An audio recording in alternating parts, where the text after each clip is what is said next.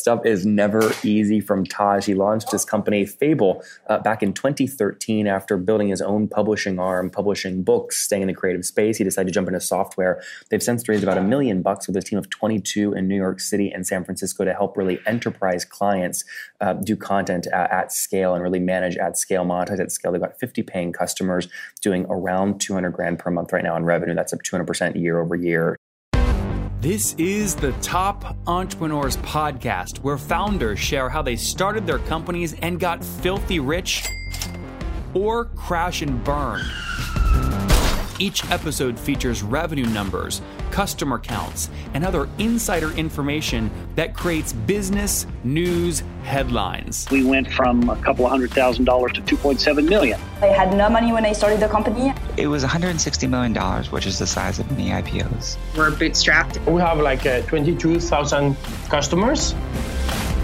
With over 5 million downloads in a very short amount of time, major outlets like Inc. are calling us the fastest growing business show on iTunes. I'm your host, Nathan Latka, and here's today's episode.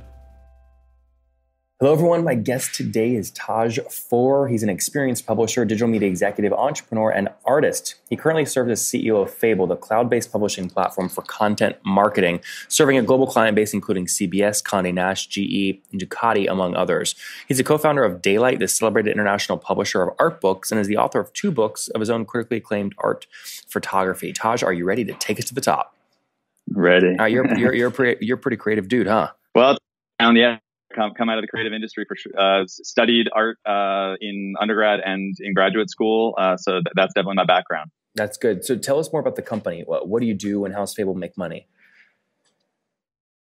Yeah, so we are a cloud publishing company for rich media branded content, servicing branded storytelling, brand newsrooms, native advertising, branded and sponsored content that sort of simplifies multiple facets of the process for building, deploying, and then analyzing engagement with associated content. So we operate with a SaaS model.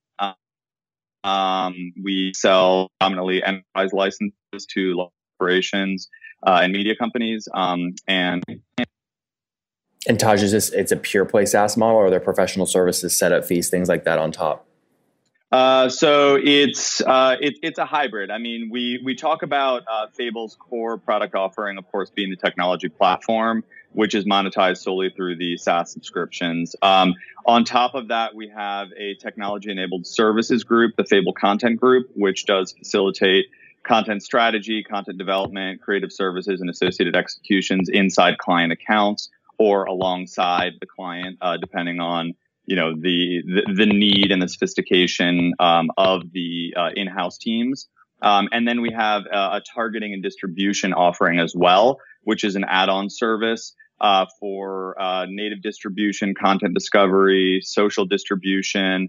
And then for our B2B clients, we provide qualified lead generation against the content that they're building and deploying with our platform, also as an add-on service. So core technology being the platform itself, SaaS, and then add-on services sort of enabled by the technology.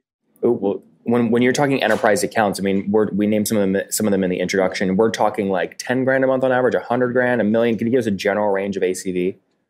Yeah, so I mean, it really depends on the enterprise, of course. I mean, when we sell into a really large brand portfolio, we're talking about, multiple brands operating on the account. To give you some framework, we typically charge a $60K annual SaaS fee per group using the platform. Okay, Taj, so let's move. That's helpful to understand kind of the enterprise size, kind of what you're dealing with in terms of groups. And when you say groups, just to be clear, that's like if you sign up Ducati, right? And they have multiple locations across the world. Each one of the locations is a different group.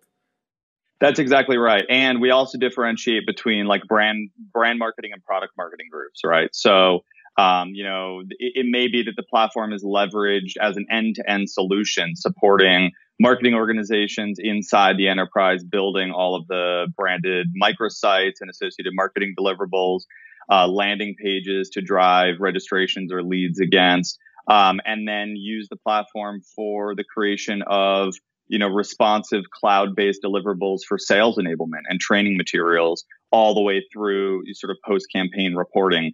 So the platform is really robust. It is a like full soup to nuts offering that can be used for, either a branded lifestyle storytelling content section of the .com or an entire enterprise's web-based content creation needs. And then Taj, let's get more of the backstory here. I mean, it sounds like you have two of your own books. You've got your own agency on the side. When did you launch this company, and kind of why get into the tech side of things? Yeah, absolutely. I mean, I've been an entrepreneur my whole life. I mean, I sort of, started several small businesses when I was a kid. I went to school knowing that I wasn't just going to take a 9-to-5 job. I was fortunate to meet a dear friend of mine and my collaborator now for 15 years in business, Michael Itkoff. We founded our publishing company right out of college, literally like a classic startup story out of the dorm room. It was a print media company playing in the luxury market. We scaled that brand from a print magazine into a full-blown art book publishing company, globally distributed, celebrated in the art and design and sort of couture market. And then inevitably we began incrementally exploring revenue opportunities in digital as a publisher that had access to really high value content and pretty significant audiences. And we, through that process, saw how broken the digital tools were for the creation and distribution. Taj, what year was this, by the way? I'm sorry? Oh, what year? So to date myself, I graduated college in 2003. That's when we started our previous company. And then it was about 4 or 5 years ago that we began recognizing the lack of tools for rich media design focused publishing. And we began building in-house technology inside the publishing company to solve those internal problems that we and our customers were facing. And then a couple of years ago, we recognized just how significant the opportunity was to build the platform out for third-party use. And effectively, solve these issues that we were very, very successful in solving internally for enterprise clients. And so at that point in time, we began building the technology as the third-party cloud platform that it is today. And the uptake has just been exponential. So what has the uptake been? You launched in 2013. What are you at today in terms of total customers?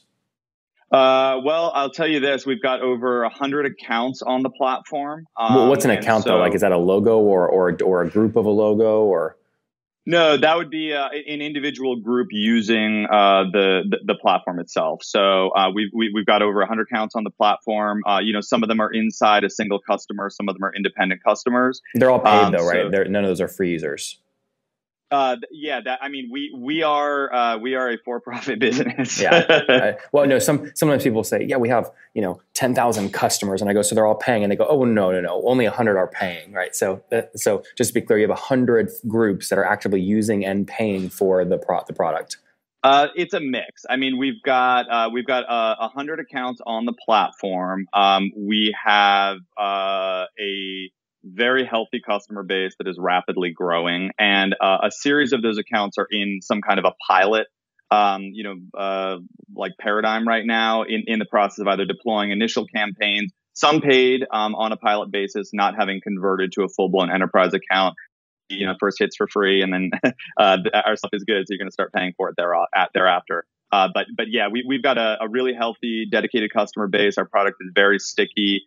And we're growing aggressively. Okay. Just to be clear though, if we ignore all the current pilot programs you're running, I mean, is it fair to say you're north of 80 like active paying customers?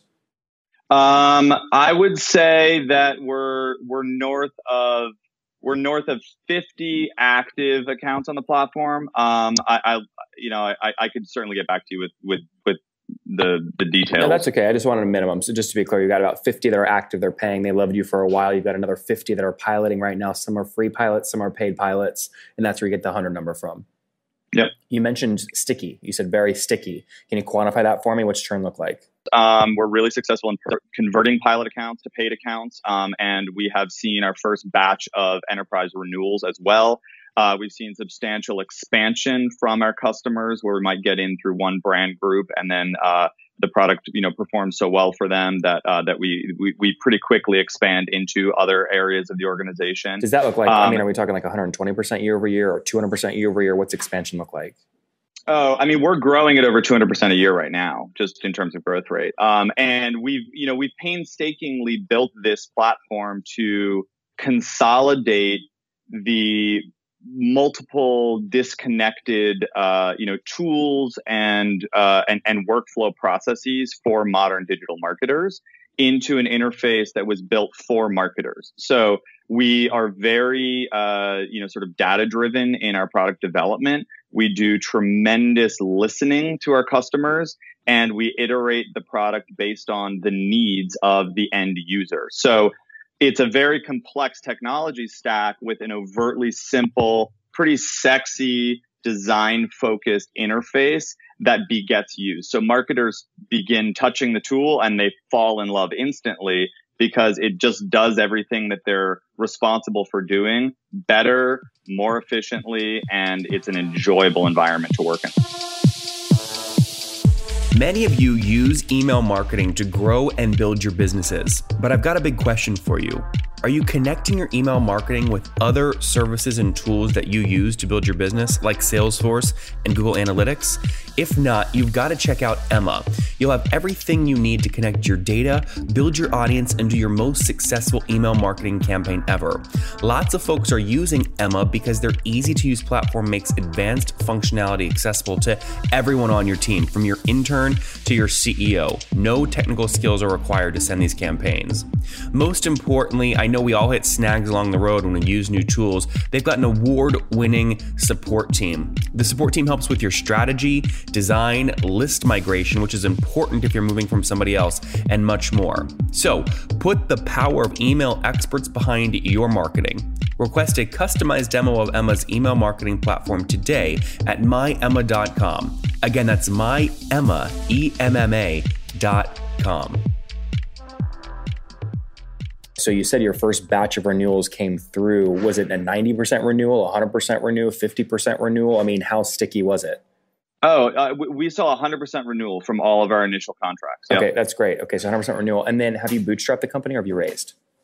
We bootstrapped for a while, and then we raised a small round to build out the enterprise version of the platform once we had taken the beta to market and saw it was working. Okay, so total raise is what? How much?